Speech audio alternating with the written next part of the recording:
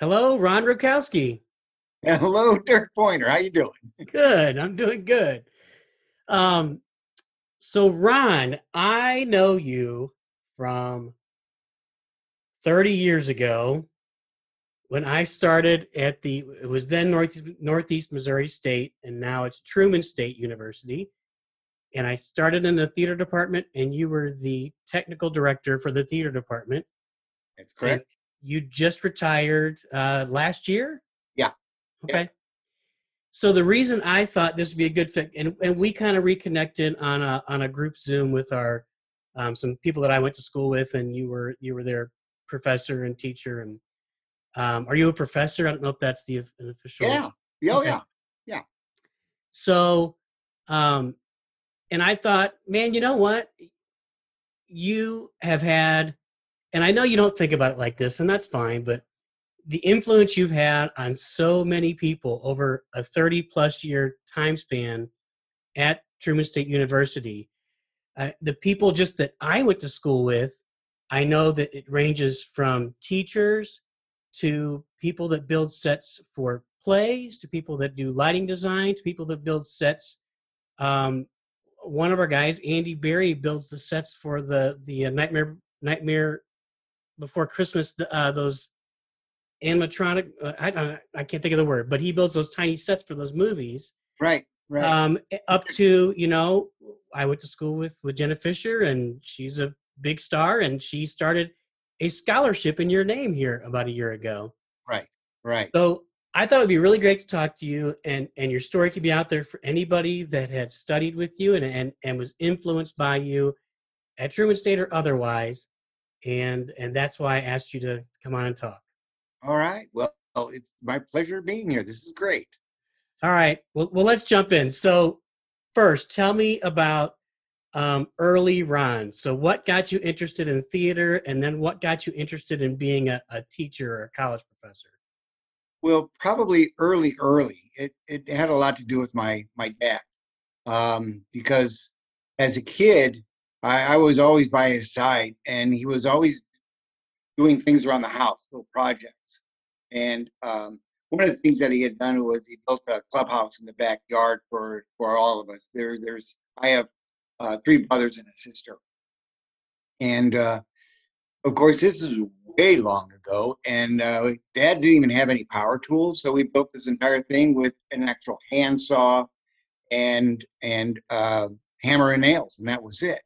And so I had developed a love for construction at that time. And the other big interest that he had that I kind of followed in suit was um, model railroads. He always had a layout in the house, which I was always fascinated with the miniatures, and I always was helping him. Of course, when I was 10 and 11, he wouldn't let me touch anything. But I remember one time I had built a factory and it was painstaking. I mean, I worked so hard on this, and I remember coming to him and said, "Can we put this on the layout?" And then he looked it over. He says, "This one we can put on the layout." And it was like, oh my gosh! So that was a huge moment in my life when actually one of my things was on the layout. And so I think that he really, at that point, unknowingly, was getting me prepared for all the things that I was going to be doing in life, with construction and the model building and the research and creativity and which that's what I did as a scene designer. I looked at different shows, obviously, in different eras and different places, and you got to do the research, yeah, and then you got to build this to make it look like that's where you are. And so, yeah, I don't think he knew what he was doing, because he really wanted me to follow in his footsteps, because he was a phototypographer. He was first he did advertising, and he was a typesetter. And so my two older brothers, they followed in his footsteps, but I had these other dreams of being being a performer, because in high school I got very involved. I was actually very lucky because my junior high had a drama department. I know a lot of junior highs don't have a department. They may do plays and stuff, but we actually had a department. and where we did shows every year. And so starting in seventh grade, I started to do this. And so it was an easy jump getting into high school that, oh yeah, I want to continue doing this. And I remember it was my senior year in high school. And of course, you know, you want to be in the show. And I was cast in a lot of shows. I enjoyed being on stage, but I also helped backstage because of what my dad had taught me with the construction. And it was my senior year, the senior play, and I get the script, and I'm looking over my part, and I see that my part actually dies on page one. Like, what do you mean? Wait! I wanted a part, and that's when my drama teacher had come and said, "Well, Ron, I was really hoping that you would design and build the sets," which is like, wow, I never thought about that. But of course, how I'd love to do that. And the show was The Cat and the Canary. So it took place in this old Elizabethan mansion, and it had secret passages and all sorts of stuff. So I had to create props. There was a clock that you had to pull out or twist the number 9 on the clock, and it opened up a passage door. I mean, it was all sorts of fun things like that, which I had to create. So that was pretty cool. And then that final summer for the musical, we were doing Carousel, and again he'd asked if I would design the sets, which I said sure, and I did. And a scout, if you want to call it, from a college, a private college, Whittier College, had come to see the show, and specifically to see the work that I had done. And he pulled me afterwards and said, "We were wondering if you'd like to come to Whittier College, and if you do, we'd like to give you a job where we want you to be the shop intern in the theater." So that's how I took the jump from high school into college. So right away, your freshman year, you walk in as an intern and you're working in the shop at a college? Yeah, which was pretty scary because there were a lot of students there. They were actually like in their 30s, and here I am, you know, Mr. 19-year-old telling them what they should do or shouldn't do in the shop. At first, I was a little intimidated by it, but then I realized no, they really didn't know what they were doing. So it was okay for me to kind of show them the ropes. And but you know, my ambition still at that whole time was I'm going to be going to the studios. I want to work on movies. I want to do, you know, film and things like that. And I had met some people that kind of helped get that idea going as well. But my stay at Whittier was incredible. It was a small department, and I would say that there was probably maybe 30, 40 majors. Um, and so we were really a tight knit group. What I loved about Whittier, it was a liberal arts and science university, just like Truman. And the thing is, all of us, we would perform in the shows, and we would also work backstage because we had to. The department was so small, and so I really was able to do a lot of great work there and honing my skills. Specifically, the thing about Whittier, they didn't have a theater on campus. And so whenever we did a show, it technically had a tour. We used the city community center. And so we would build a set in the condemned gym, by the way. And from there on Sunday morning, we would take the set down, put it on a truck, get it over to the theater, put it back up, and then at that point we'd take lunch, and then come back after lunch to hang the lights and focus for that night to have our first tech rehearsal. And we would open the Thursday of that week. So we'd literally be in the theater just, you know, those 3-4 days before we performed. Then we close on that Saturday, and Sunday morning we'd all be back there to take the set down. So a lot of people would say, well, that's a whole lot of extra work, and that's ridiculous. I mean, a lot of the universities, colleges, they have a theater. They build their sets right there. But what that taught me though was how to tour a show. And when I started doing professional theater, it was so easy for me because I already knew the ropes. That you need to build this smaller so it fits on a truck. I had worked with one gentleman from, I won't even say the university because I think that's unfair. But they had that same where you just build the set on the site. And we were building one of his shows for professional theater. And it's like we were in the shop and it's going to be toured down the street or, in LA. And I was building one wall and I said, this wall looks way too big. I think what we need to do is build this in two pieces. He says, no, no, no, no, no. I want this to be one piece because it was all covered with brick. It's like, but we can cut the brick and fit back and nobody, no, no, no. It's like, okay. So we built this wall, which I think was like 10 feet by 14 feet. And when you put that on the back of a truck, on its side, it's still 14 feet tall with the back road. And I remember driving this down to the theater and literally we had to stop with big sticks to push up the power line so the truck could go underneath. I know. A great idea. Scares the crap out of me, but that's what we did to get all the way down there. So when I started to design for this company, it was like, okay, we're never going to do that again. Because obviously the designer wasn't with us when we were driving down the road and hoisting up the power lines. But it was a really great education. But yeah, what I wanted though is I'm heading towards the studios. This is what I want to do. And when I had graduated from Whittier, I hit some of the studios right there, but nothing was happening. And it was like this was kind of getting scary because the first time since 7th grade, I wasn't doing any theater. It was really kind of strange. I was working at a warehouse that I had to fill out orders for hardware stores.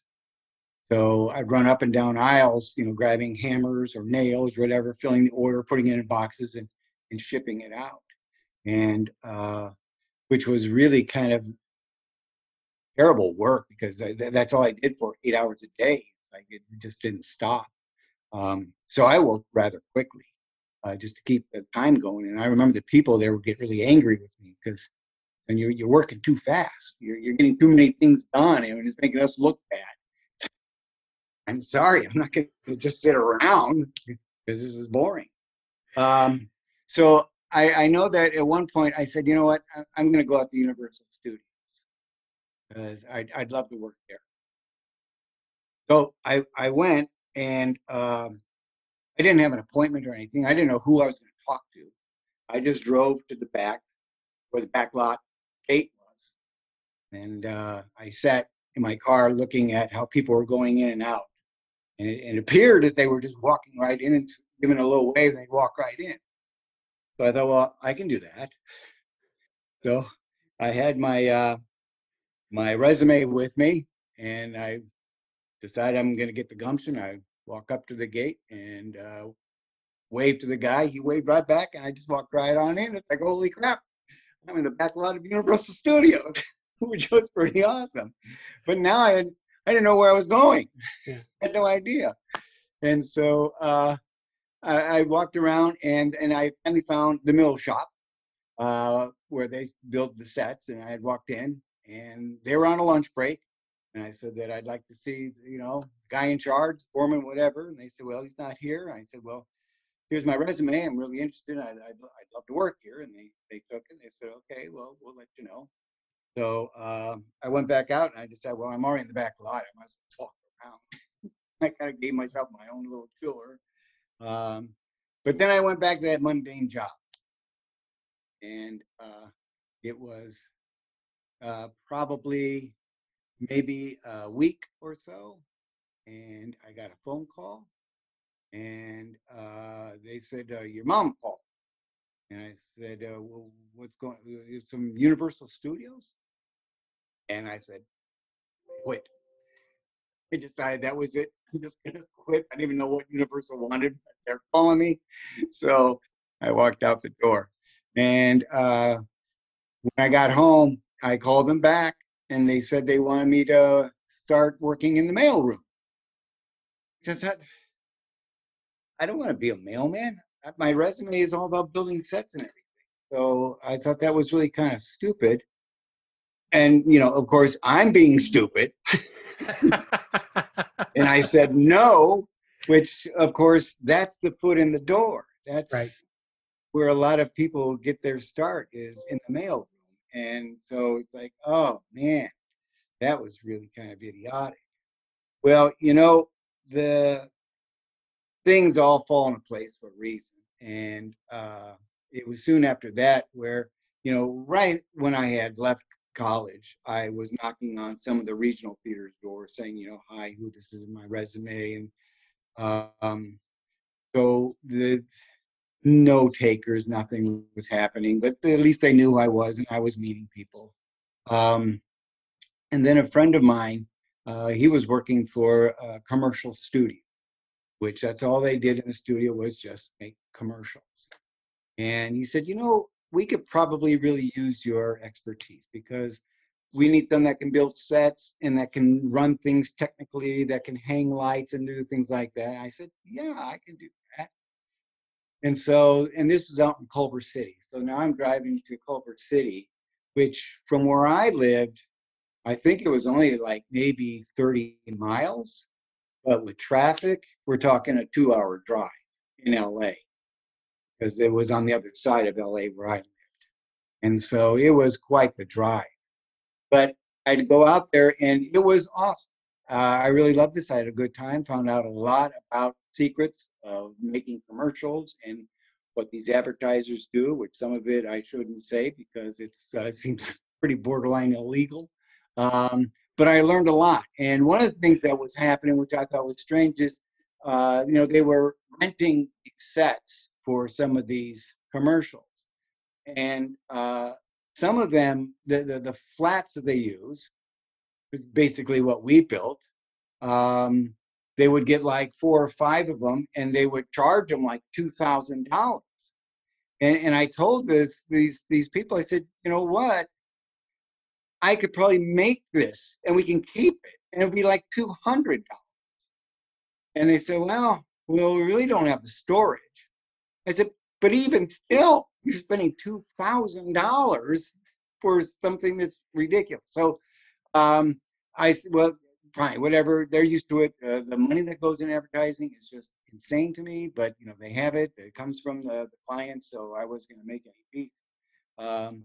And I worked there for quite a while, probably about maybe, I think it was like maybe 3 or 4 months, and raking in a whole lot of good money. This was all working. And this is back, of course, in the 80s, and I was making like $800 a week in this, which was a whole lot of money back in the 80s. So I felt really comfortable in where I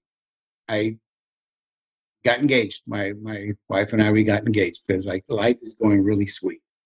And I remember I got called in, and my boss at the time said, "Hey, Ron, we were really hoping that maybe you could get here in time for breakfast, so you can have breakfast with us." I said, what are you talking about?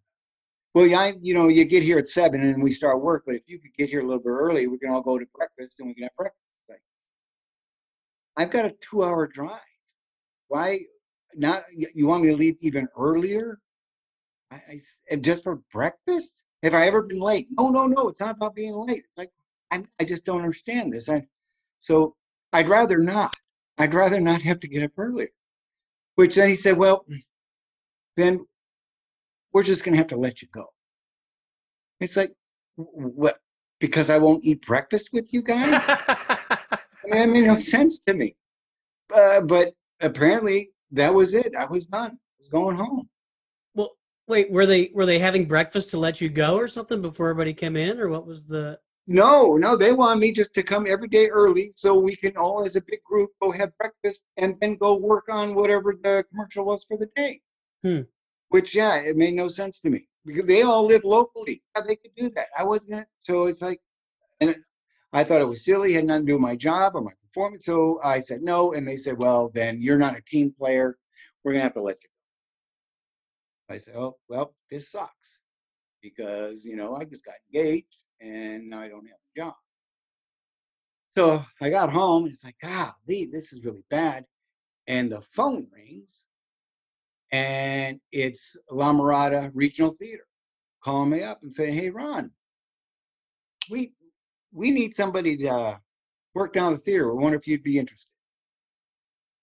Why, yes. I happen to be in between jobs right now, and so I said yes. And it was like, wow, this is great. This is why, you know what, you keep knocking on the door. It's so important. And then it was like maybe a half hour later, I get another call. It's like, oh boy. And it's my boss from the studio. And he says, Ron, that was stupid. I don't know what we were thinking. We don't want to let you go. That was so we'll see you tomorrow. I said, no, you won't. I said, sorry, I got another job.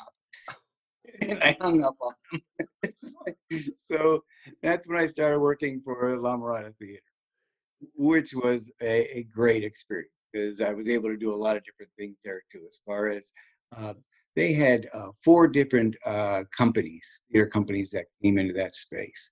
One was the community theater, one was a Broadway series, one was a light opera, and there was a fourth one I can't remember. But each of them had something that was going on throughout the whole year. So basically, I started working for all four of these companies.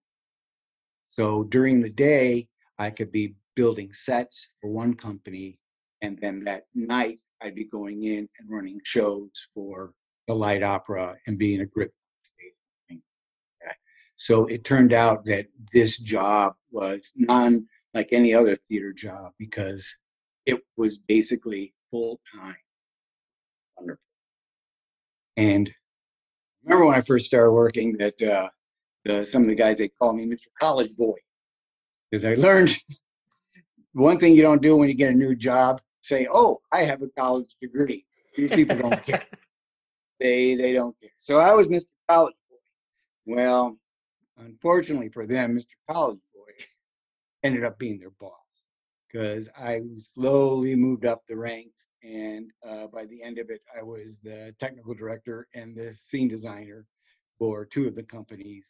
And all the people that call me college boys, still carpenters. And I was not their boss, but that's all right. I was still. Um, but this worked out really great because it was a great group of people, and we were able to do things outside of the theater, which I thought was great. One guy, he had started his own little company where building sets and props for film and television, and wanted some of us to help him out, which we did. And again, we were doing this on top of the theater job, so we always had a lot of good work happening. And one of the gigs we got into was rock videos back in the 80s. That was all brand new. MTV, I can't remember when they first came out, but it was just around that time. So a lot of bands were trying for the very first time to put a rock video together. And so they didn't have a lot of money. They didn't know what they were doing. And there weren't a lot of people out there, companies that would say, oh, yeah, I'll do that for you. So we got in with some of these really on the ground floor, which was great. So I got to work with bands like Chicago and ZZ Top, the Motels. Of course, I'm aging myself now because a lot of people don't know who ZZ Top. They're the guys with the beards.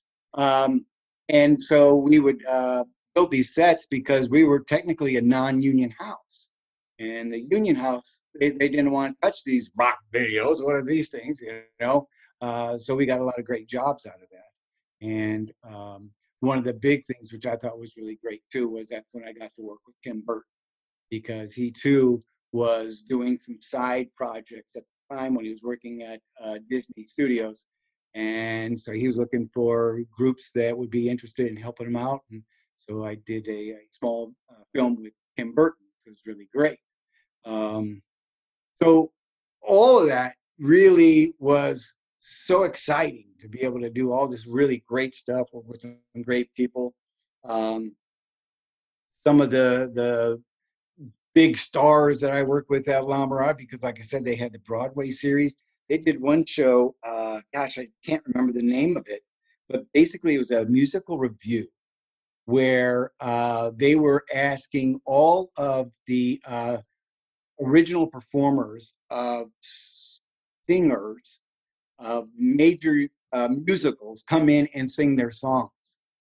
And so it was like Tony Perkins who sang Try to Remember.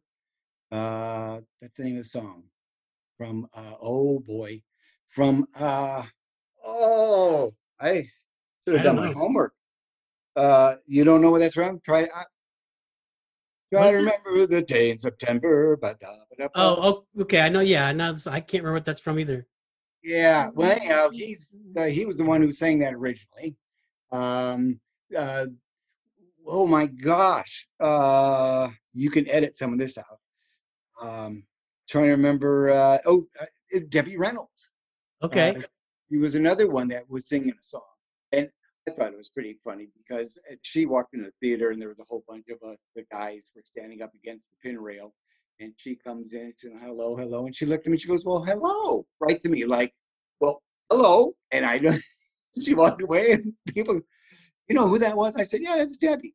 It's like, And it I, was. it was. I wasn't lying.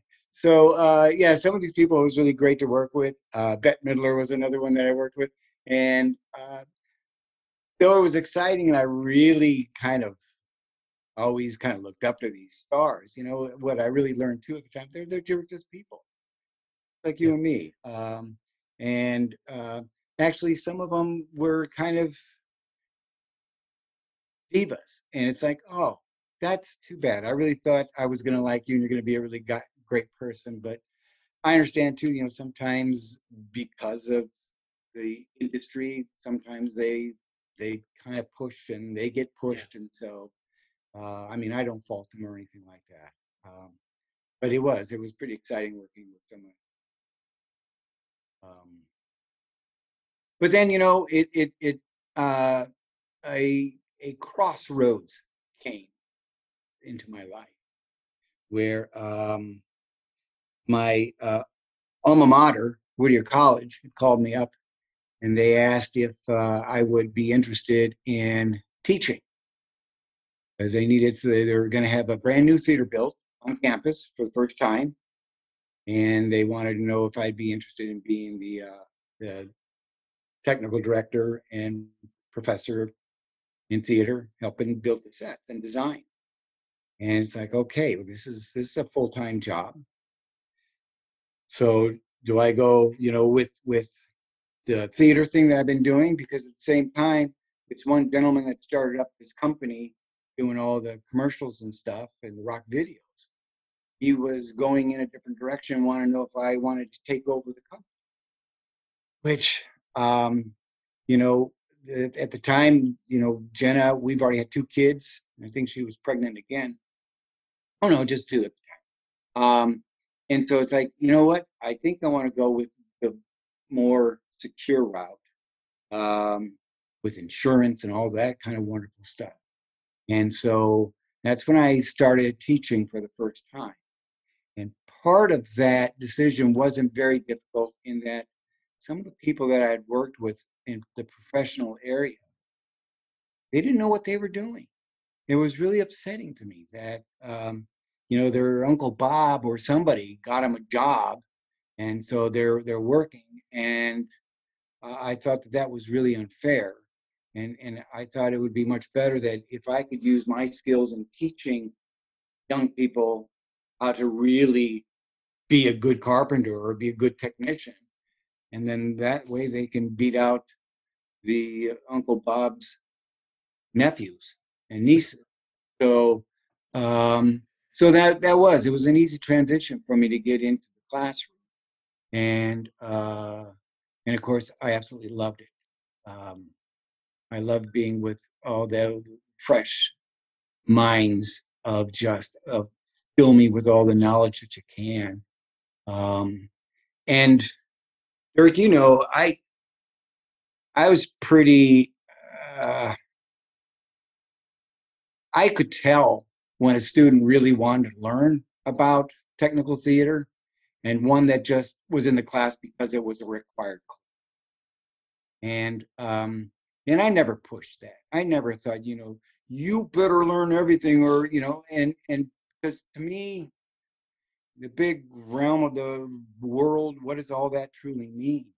Um, and so I really didn't push really hard on those that I knew will never ever touch a hammer or a drill again. Although it was important they learn the basics, that they understood that this is what we do, and it's not easy. It's a lot of work, and the ones that enjoy it just make it seem easy to do. And so I really liked making sure that those who wanted to learn uh, got a little bit closer, and I would give them different projects or more in-depth projects so that they could. And the ones that didn't care, well, they're the ones that could sweep the floor, and that was all right because that had to be done as well. No, no, no, no. Honestly, I was, when I got there, I ended up under the wing of the director, the acting director. Like Al and John were really my mentors. Right. But at the same time, I was with you every day. In one way or another. Right. But then the people like Don Crossley or Scott Nay, they were with you. They were building sets 24/7, lighting, etc. So right. That point of view. I'd never thought about it, but you're right. You required people to, you got to learn it, right? Because it's class. Right. But what you just said rings really true, because I don't remember any of my theater professors, one way or another, that would force you to do something. But yeah, you're right. You didn't do that. You just say, oh, another thing, you just don't want me, because I'm not super technically adept.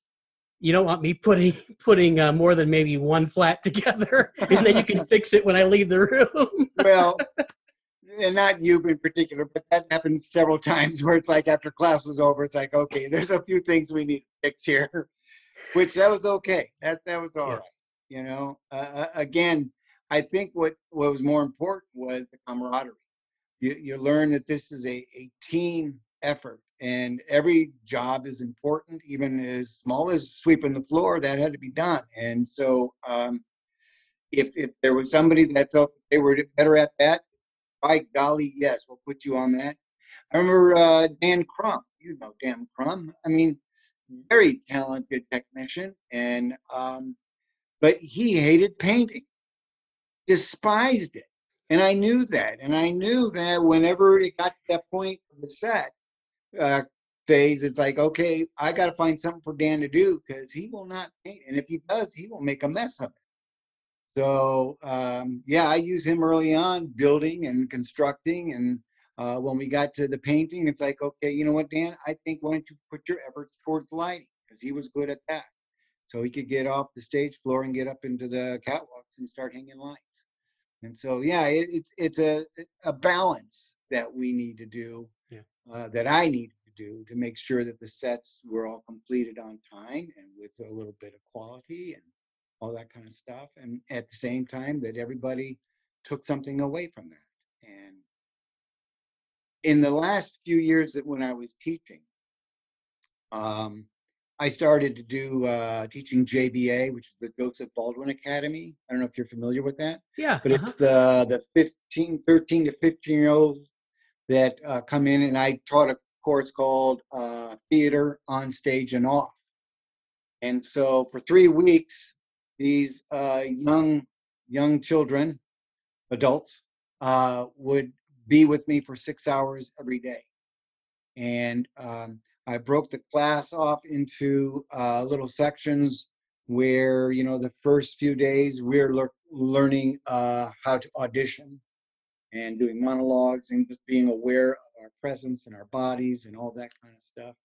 Because on the fourth day, they actually have an audition for a play that we were going to perform 3 weeks or 2 weeks from there. Awesome.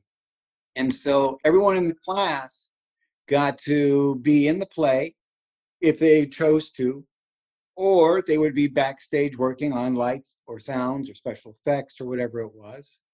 And then of course throughout the whole thing, in the mornings we would be rehearsing, and or we'd be working on projects. In the afternoons is when we rehearse. But the students, after all the 3 weeks was said and done, they were in a show, and this show was produced with full costumes, makeup, lighting, I mean the whole thing.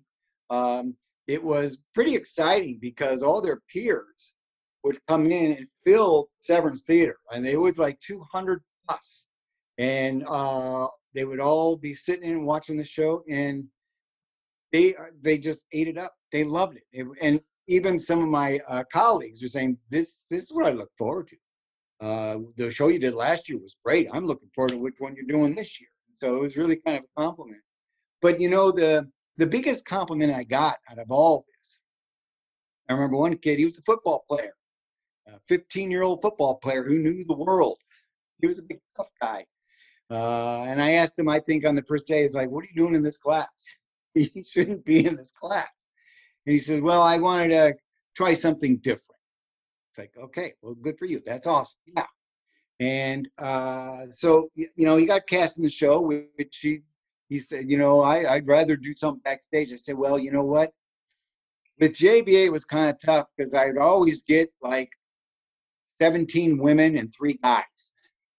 And that was it. It's like, you're a man, you're male, you're going to be in the play because I need. So he was in the show. But it was at the very last day. And I was asking them, you know, about their experience and everything else. And he said, you know, Ron, I got to tell you, the one thing that I learned from this class is I learned I never want to do this again. But I really learned to appreciate what everybody does. Because being thrown into it, I had no idea. Even as an actor, memorizing those lines, that was really, really hard. And then the blocking, and then putting on my makeup, and then and he went on and on. So to me, I think that was probably, that's what I want. I want, if I can let a 13 or 15-year-old person know that I've had this opportunity and I've done it, and now I know I should never do it again, I think that's great. Yeah. Because I think there's a lot of people that come into college that think this is what I want to do for the rest of my life, but they've never had the opportunity to really experience it. And now they're in college and they're making this is my major, so I can't back out of it. So I got to, and now when they graduate, it's like, and nothing comes of that. And so if I can make someone at that age figure out, okay, that was exciting, I want to go watch it, but I never want to do it, I think that was something that was really worthwhile. So, and I think what you said, he learned how to appreciate what everybody else does, you know. yeah, You learn that it takes talent for any job, right? You know, the guy running McDonald's, or the person that's a teller at a bank, or the person that's a CEO of whatever. They've got a specific talent. We're all just people. Even Debbie Reynolds was just a person, but she had a talent to entertain, you know, millions of people. So right. And so find what that is and then go with it. Right. Yeah. And I'm picking up. I get chills when you told me that story. I'm just picking up from you, and this is not surprising how much you love teaching and developing and working with really kids. You know, even when we were, you know, a 21, 22-year-old kid as a kid. Yeah. And you're saying people, I get it, but you know, so go back. So you went back to Whittier, and I'm guessing you got your master's and started running the department. Is that how that went? How that went was, yeah, we started to talk about the construction of the theater, and which I was told at that point, once that happens, because at the time I was just an adjunct professor. I was only teaching the one course and designing. So I wasn't an assistant professor, an associate, or anything like that. I was just adjunct. However, when the theater was built, then you would become, a professor.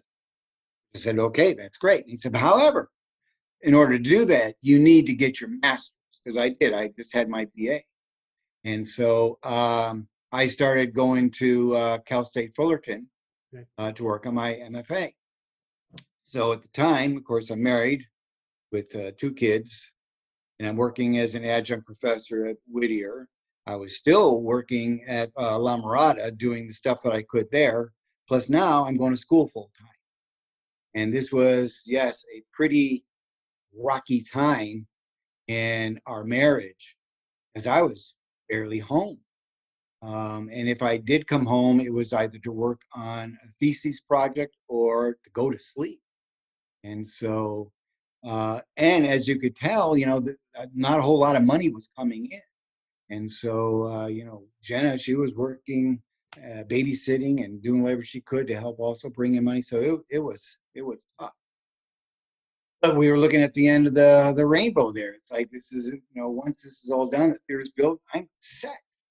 And it came to the point where, yes, I got my degree, and now they're searching for people to fill this role, which I'm smug and saying, well, I know it's mine. I've been told by my colleagues here that this job is going to be mine.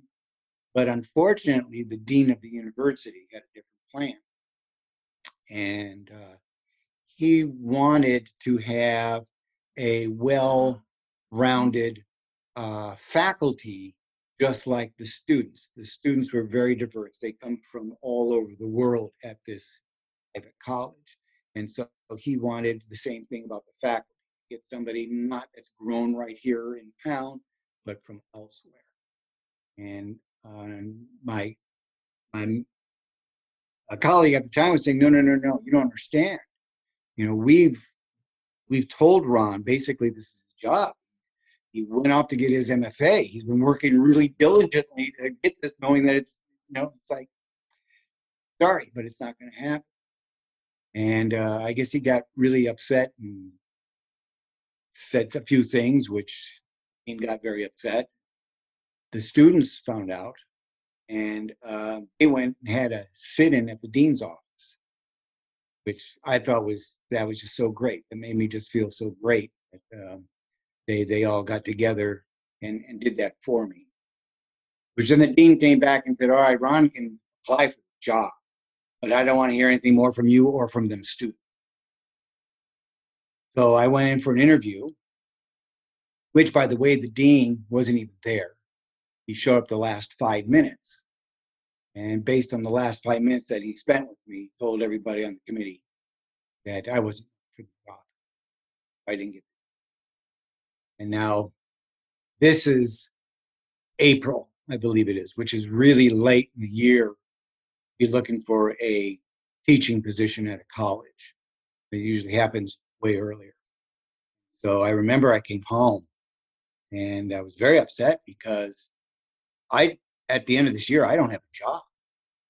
And all that we were working for is gone. And I was telling Jenna in the backyard, and I remember I was crying. And Heather, who was 5, my eldest at the time, we asked why is Daddy so sad? And Jenna said, well, it's just money situation. And I remember Heather said, well, he can have all the money in my piggy bank. Like, oh my God. Oh, because by this time, all 3 kids, Ronnie was born too. So we had 3 kids, and I didn't have a job. And so, of course, first thing we do is we start sending out resumes everywhere. And, I have a very close family. We're all in California, and Jenna has a very close family. And it's like, so I'm looking for jobs in California, which I'm getting no bites. And it's like, okay, let's expand a little more. Let's go, up the coast a little bit. And but still nothing. It's like, okay, well, just so finally, after a month of nothing, we're going to the East Coast now. We've got resumes everywhere. And then we get the call from Northeast Missouri State University, and they want me to come out and interview. And it's in Kirksville. It's like, I don't even know where any of this is. I've never heard of this place. And it's like, but that's okay. I remember I landed in a cornfield and we're driving. It's like, oh my God, what have I done? But they're interested in me. So this is good. It's a job. I go in, I meet Al and Doc, and I'm showing my portfolio. And one of the first things that really scared me was Al looked at it and said, "Hey, this kid can draw." Like, I'm the designer. The designer's supposed to be able to draw. So they talked with the dean, with the president, the vice president of the university, and that day they said the job is yours if you want it. And so I called Jenna, and she was having a Christmas around the world party in July, which I thought was interesting. And I said, I got the job, and we're moving to Kirksville. And she's crying like Kirksville, and somebody I heard in the background, "Where the hell is that?" uh, so yeah, that's when it happened. It's like, What year was that? That was in '87. Okay. Yeah. So that's when we decided we're moving to the Midwest. And the thing that was really great about it, when I did land in that cornfield, all the smells of the Midwest came back to me. I'm from Chicago, and I lived in Illinois until I was 8. And so I remember the Midwest. And moving to LA and living in Los Angeles for 25 years with the smog and everything else, you forget some of those smells. And so when I got out here, it's like, wow, this is bringing me back someplace. And it almost felt like this is like home. This makes sense to me. Um, and when I got to the campus, and I was fortunate that I was able to meet some of the students that were here during that summer. And I met Dan Crum at the Dukem at the bar. And I, I got to know him pretty well that night. It's like, this guy, just asking and talking to him, he knows a lot about tech theater. It's like they've got some pretty top-notch people. And so I felt really comfortable about moving out here. And like I said, and even at the time, it's for me too. It's like, this is a stepping stone. We're going to be here 3-5 years. That's it. Because I need to get a job. I need the job. But we need to plant ourselves for a little bit, so we're just not jumping from job to job to job. So know that we can be here 3 to 5 years, and then we get back to where our family is. But I tell you, the longer we were here, the more invested, and it's just the thing that kept us out here. It was the students. It was you guys. Um, Truman attracts such really great, bright individuals that it was hard just to say to walk away from that. So for me, it was an easy decision to stick around. What worked out great for Jenna and the kids was this was a really little great neighborhood to grow up in. Jenna had so many opportunities doing different things in town that she would have never had in LA. And so we come to really love this town. In fact, it got to the point where if ever we were going to move someplace, it's like we need to get someplace that has the 4 seasons. We love the snow. We love, complaining about the heat in the summer, knowing that come winter we're going to get cold, and then we complain about the cold so we can have the heat. It's just what we do. And so, yeah, we really grew to love this place. And it wasn't an easy decision to retire. It was just that my body was telling me it was time. I know that was it 2015, I had ruptured disc and C3, C4 rupture. And so they had to do surgery. And which is really interesting because they fused the two discs together. And apparently, the way they did that, I was under. I wasn't, not, but they grab here, they cut here, and they pull the larynx, everything over, and then yeah. And the funny thing was, as they're shooting me up with the drug, and I'm going under. They said, what do you do for a living? I'm a theater technician. Oh, so you don't have to sing? No. Well, come to find that's why, because they're pulling this away, and even to this day, it's like I'm always having to clear my throat. Um, but that was one thing, and then it was 2 years after that had a little mishap at the house here where I was uh, doing some chimney sweeping of my chimney, our little wood stove here, and when I was coming down the ladder slipped out from under me and came crashing down right on my back. And it was so fortunate. My daughter, who now lives in Tennessee, was out visiting and was in the house. Heather, my older daughter, is coming to visit Sarah because she's in town. Heather pulls up. She heard the bang of the ladder and me fall, and which of course I could not say anything. The wind was knocked out of me, so I'm back there going, and nothing's coming out. Uh, I start to bang on the wall because it was right that where my daughter was. She's in this room, and I'm pounding on the wall. Heather walks in saying, "Where's Dad?" "Oh, he's in the backyard banging on something." And because she heard the ladder, she went running out and she saw me on the ground and she started screaming, "Call 911," which took me, and I found out that my back. So, like, okay, this is not good, with a broken back. And that was in October. I was back at work that same spring semester. I had it was amazing. They just put the little harness on me. I had no surgery, which was great. I was able just to heal without that. And so then it was the 3 months after that when I had my heart attack. And that was scary because that was a final dress rehearsal for one of our shows in April. And I was coming into the theater, and just walking into the theater, I was starting to get winded, which was weird. But then I thought, well, you know what? This is crunch week. I've been working really hard all week to get the set done. So that's what it was.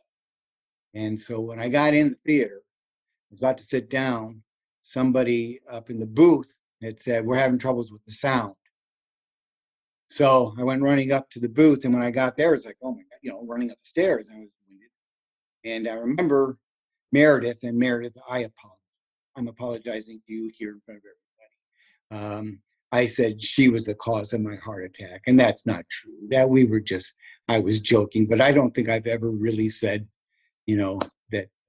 that was a joke. That's a joke. She was saying maybe we need to get somebody else to help with this. Like, no, I can get it, which I did, and I fixed it. And then I sat back down in the theater, knowing I had 10 minutes before the curtain was going up for our final dress.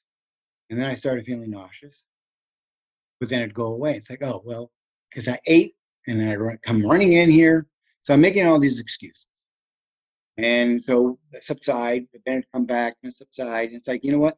I'm just going to go outside and get a little bit of fresh air. So I walked out. And as I was walking out, I could feel the pain in my left arm. It's like, okay, I got the heavy chest. I can't breathe. I'm getting nauseous. So what do? I drive home. And I get home, and of course, Jenna's not home because she is doing her own show at the community theater. And she had come home, probably it was about 10 minutes after I had gotten home. And she's, what are you doing? She knew it was my final dress.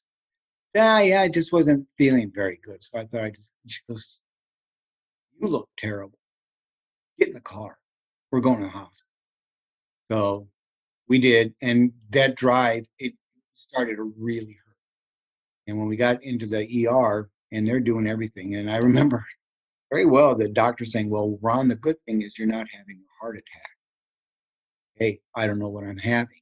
They're giving me all the drugs supposed to make all this go away, and it's not going away. It's getting worse. And at one point, somebody said, because it's really kind of here and there, somebody said, have him do a posterior EKG, which they did. And they flipped me over. They started doing that, and it was like immediate. Get him into the OR. And so fortunate at the time that we had a doctor, a cardiologist that was a resident in town, and they called him up, and it was within that hour that I was having this stent put in. And it was the LAD, which is apparently the widowmaker, as they call it. And typically, I think they said 96% of the people that have this, I was so very lucky. They had mentioned too that if Dr. Shima was not in town and they had to fly me to Columbia, I probably would. Wow. I feel so blessed and happy that all the people were here that needed to be here at that. But see, this is my body telling me maybe it's time to hang it up. And so that was part of it. Okay, let's So, enjoy our retirement. yeah. So let's go. Let's a little bit. You mentioned the Joseph Baldwin Academy is something you've really enjoyed in the last 3 years, but over the time, what you were there. How long were you there? 33 years. 31. So Mm-hmm. what's something that sticks out to you? What are, and I know that that's going to be a long list, and we don't. Yeah. You probably talk all day, but what are the things that you really enjoyed, or something that stuck out to you during that time? Well, something that is just so incredible to me, and still is to this day, was having that opportunity to work with John Schmore. He, as a director, was able to inspire me to do, I think, my best work. And I don't know what it was. He doesn't know what it is. I've talked to him about this. But the two of us together was just, I think someone had mentioned it at the retirement party. It was magic. That whole time, it was just magical because theater. We did some really good theater, and we worked with some really great people, and I think a lot of great people came out of that era. And I'm not saying that didn't follow down the path when John left, but I just remember working with him, and as a director, he was just so phenomenal. And so I think that's one of the things that really stands out. The other thing that I think stands out was I think one of my favorite shows was when I did Jekyll and Hyde, the musical. Because when I was hired, I was not hired to be a director. And I remember some of my colleagues at the time getting rather upset when I believe it was Derek Donovan. Were you here with Derek Donovan? Yeah, I knew Derek. Yeah.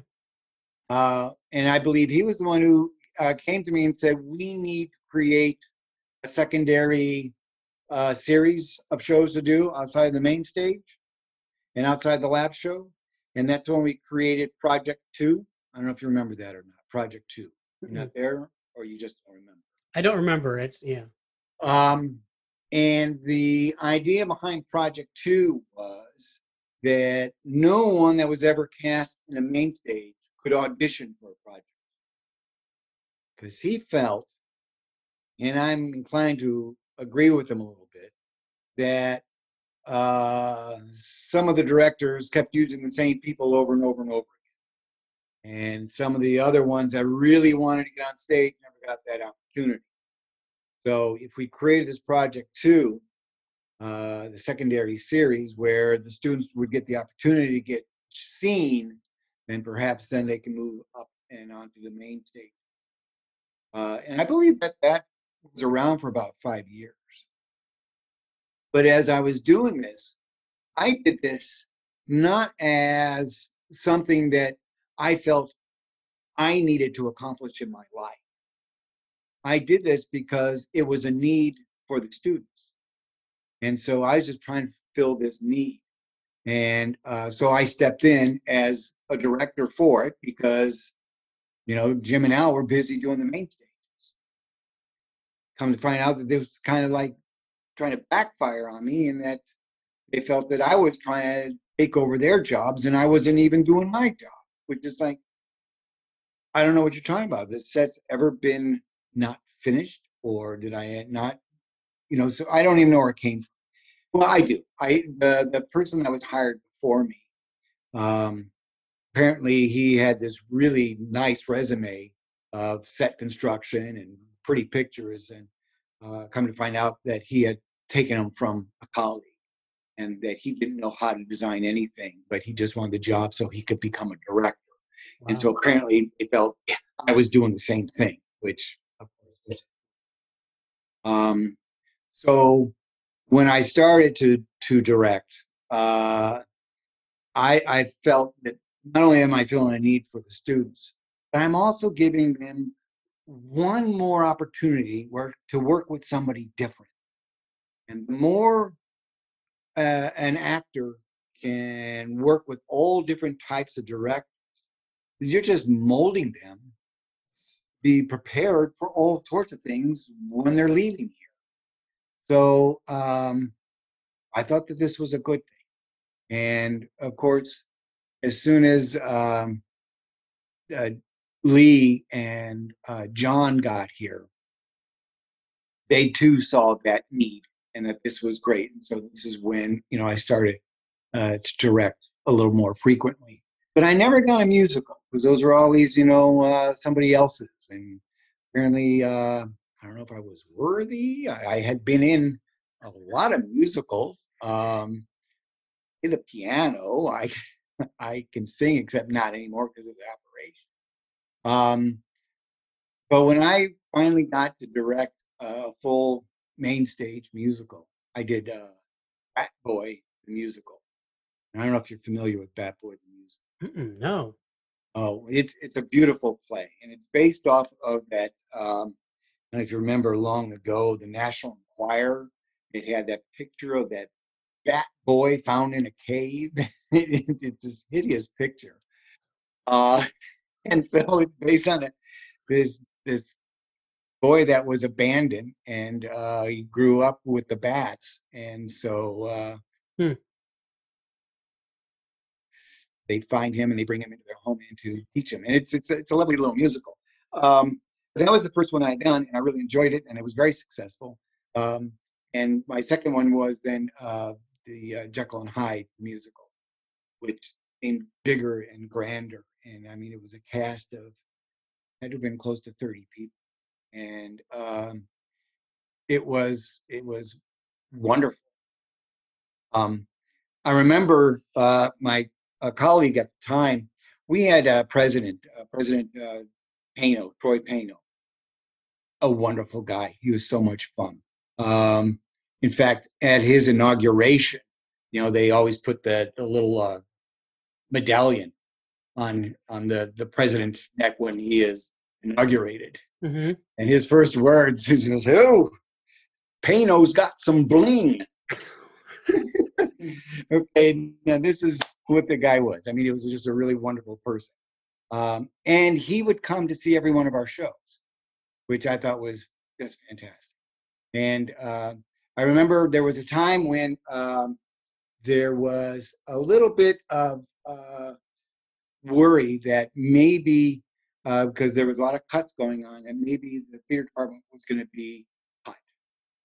And so Troy came to the department, and we had a big department meeting with all the students and faculty, and he wanted to assure us that theater was not going to be cut, that this is a liberal arts and science university, and those kind of things are not going to happen.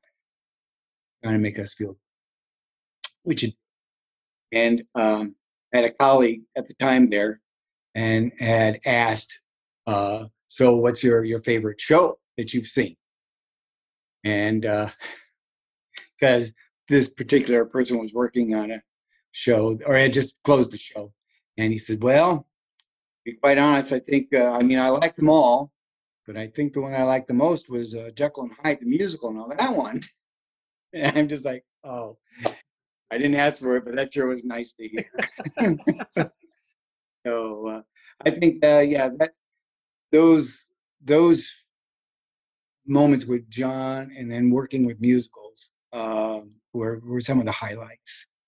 You know, you're right. There's probably so many more that I don't want to hurt anyone's feeling if I had told them at one point, "Oh no, yours the one that was," because they always ask, "What's your favorite show?" And I always say, "Well, the one that I'm working on. That's my favorite right now."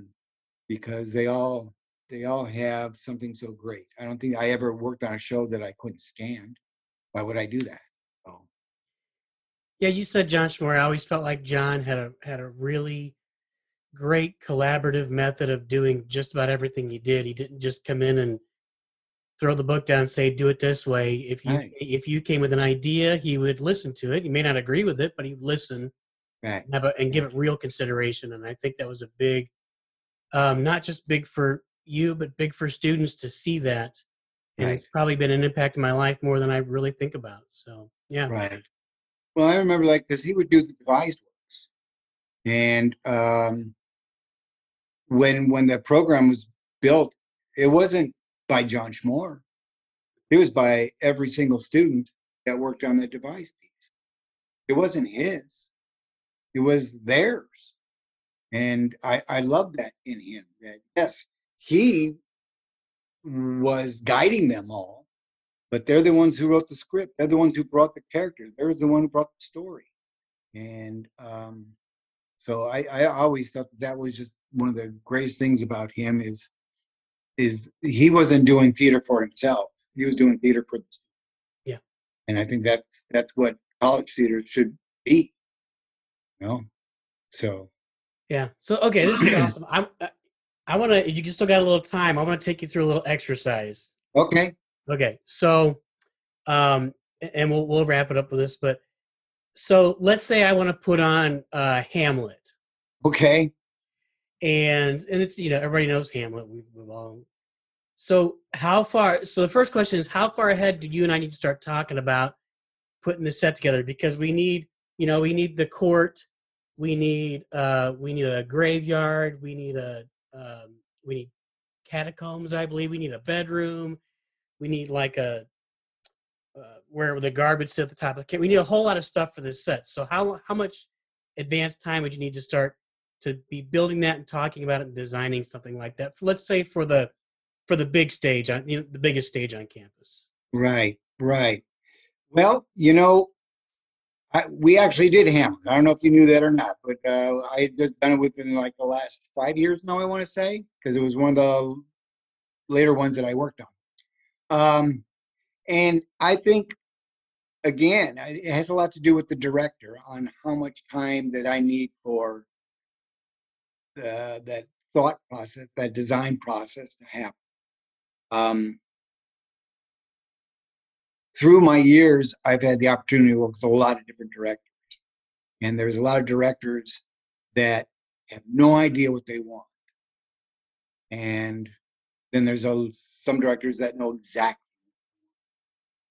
And I can't tell you which is better to work, because sometimes when they don't know what they want, you may be going back and forth to the drawing table many, many times.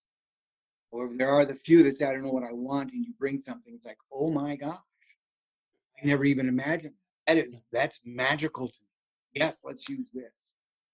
where there's others that I think are lying to you when they say, I don't know what I want. And they keep sending you back because I think they knew exactly what they wanted. I just wasn't there. And yes, and then which falls in that category of those who know exactly what they want, but they pretend not to. And it's just like, and I had done this with the director too, where it finally after the fourth time, it's like, stop it. Tell me what you want, and I'll give it to you. But I'll be honest with you too. I will not put my name in the program as a designer. I'll put you down as a designer, and I will be, your technical director and your shop foreman and everything else. But if you know exactly what you want, tell me, and I'll do it, and then we'll get through this. But something like Hamlet, yeah, we want to have a good amount of opportunity to have a chat, talk about concepts and what it is that you really want to see. What are the themes that you want to push? Locations, obviously, are things that we can deal with so quickly. In fact, the one that we did just do, I designed it with these big flowing pieces of material that draped all over the stage for lighting purposes, because we could hit light on them and it was just gorgeous. But the other thing that we were able to do is we were able to have the actors in these scene changes grab one of these panels under their arm, walk across the stage and put it on something, and now we have this new huge thing and this coming here. And so easily we could just transform the stage to whatever we want. And by putting the right lighting on it from the right direction, we can make this, out in where the gravesite is, or we can make this, wherever. And so I think that's one of the key things is, especially in Shakespeare or in any musical, we got to make sure that this show travels and it's smooth travel. We are going from the scene to the scene to the next scene to the next scene.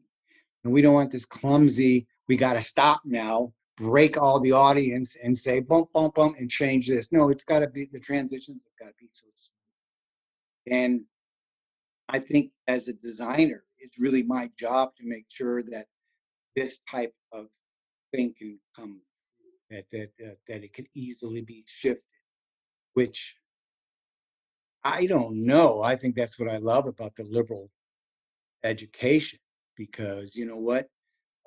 As a scene designer, I have to know what it's like to be a director. I need to know what it's like to be an actor. I need to know what it's like to be all these things, to put myself in these places so I can visualize how this can actually take place. Because unfortunately, those who are just scene designers, oh, it's pretty. You figure out how to make the change. Okay, well, but then your design might be compromised. So, so being able to design it in that way where it's full flowing and it's up to me as a designer to show the director all the different looks. What we had actually done with this last one is the costume designer was going a whole complete route with each scene or act. It was by act. The costumes would change color. And the way that they were looking at this is when the royalty are wearing their red costume outfits, so too will the rest of the town. And so I made these banners that were hanging, that were on these posts, that were all the flowing material was. And we had one that was red, we had one that was gold, we had one that was black, we had one that was blue. And depending on where they were in the play, those were hit with a light. So now, oh, we're in our red phase. All the costumes are red. And it was like, it was a beautiful flow, the set, the costume, action. And so that's when, theater all comes together nice.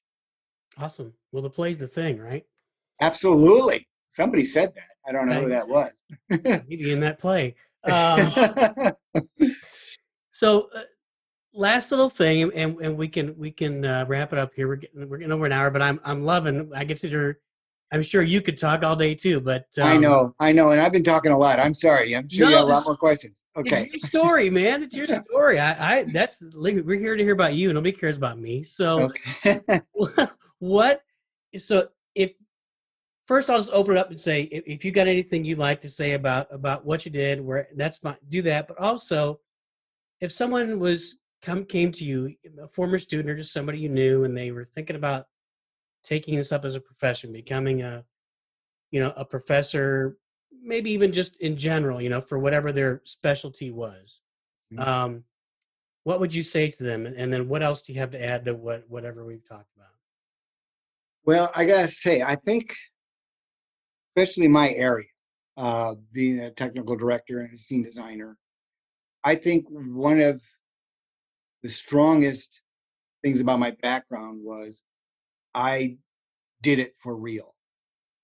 I didn't just come out of a MFA program, book smart, and just started to teach. I I I was out there, and so I think that that has made me a better professor in that I know what it's like, first of all, to be there. So when people are saying, "Hey, what's it like?" I can tell you exactly what it's like. Yes, I can tell you about the pitfalls, things to look out for. Don't go and say that you got a college degree. They'll just call you Mr. College. Um, so there's and plus I think it just rounds me out more. It gives me a better understanding of what it is that the students need to prepare themselves for. Um, we're on a whole different level, and I think that's what's really important for um, colleagues and universities to understand. You've got high school, then you got college, and then you've got, you know, your regional theater, and then you got, Broadway. Each on our own layer. And I think what's most important is that we don't lose what it is that you're trying to learn at this level. Um, and I got a little upset with my master's program in that they were pushing so many of the set pieces to be animatronic. They had all these winches and everything, so someone backstage could push a button, and that would push this out. Another button swung this around, and yeah, that's exciting. And but at the same time, what are the students learning? I know for a fact they weren't putting all these things together to see them. They just came in to push the button. And so for me, it's like, at this level, let's have the ropes. Let's pull this. I need 3 people backstage to move this and to do that sort of thing. Because not only do you get down and dirty, which is really great, but you have to learn the tempo of the show. You have to know that, yes, we're turning a turntable. It's got to move at this pace for this scene, but it's got to move faster for this one. So you get to really understand how a show needs to flow. Um, and also, you begin to own it. All of a sudden, it's like, this is really important. This is not just me backstage pushing a button. I, I think it's great that we have these computerized light boards now that do 255 fades simultaneously. When you ever need that, but they can do it. But there's something lost though in that operation of really being a part of the show. You know, I date myself again when I was in college. We had and we thought this was really the bomb. It was a 4 scene preset, but we had actually 4 layers that we could set, and then we could just go A or B or C or D, and while we're in C, we're changing A. So when we go back to A, it's a whole new scene. And we thought that was great. But at the same time, we still had 2 people running the lights. Someone had changed the A's and the B's, but while somebody else is changing all the other stuff. Or now it's, one monkey pushing the button because that's all preset during tech when nobody else is there but the director and the technical director and the lighting designer, and they're putting in all these things. And the cast comes in and it's like, oh my God, it's magic. Yes, the magic fairies took care of all this. And so I think a lot of that gets lost. At the same time, Dirk, I know it's beautiful. There's some really wonderful things that are being done today. because of the lighting, because of the LED lights that are now, I mean, it's just awesome. And yes, we need technology. We need to progress. We need to go forward. But at the same time, let's not lose it all. Let's still learn about the where we came from, and try to make what we have at this level as exciting. So the next step up, they want to learn more instead of I'm just going to do it because I know how. And you guys, well, you'll see next week when it's done. But that doesn't work. Um, I don't know. I don't. It's the things that I miss. I think are the students, working with the students, um, seeing that light bulb go off on somebody, uh, good or bad. You know, oh, this is what I want to do. Oh, nope, this is not what I want to do. Um, but just having that the camaraderie again. I use that word a lot, but I think it's exactly what it is, because we're all in it together. And so I'm gonna I miss that already the most. Um, I was very fortunate because as soon as I had retired, um, I started to direct a show for the community theater and having a ball working with people that I think are just really, really fun and talented. But unfortunately, this pandemic hit, Oh and yeah. we we were, I think it was like 4 weeks out, and we had to say nope, we're not going to be able to do this. So, but it's still on the shelf there. So we're going to be able to, once this all goes away. If the cast is still around, I still want to be able to do it. So Awesome. yeah. Well, speaking as someone who is more focused on the acting and directing side of things, I remember pulling ropes for you at some point. I think I was pulling ropes and Into the Woods backstage. So Oh, yeah, okay. Yes, yes, yeah. Talk about a lot of moving parts. yes. Um, Cows flying in and stuff. So yeah, this is awesome. I really appreciate you taking the time to talk, and I think that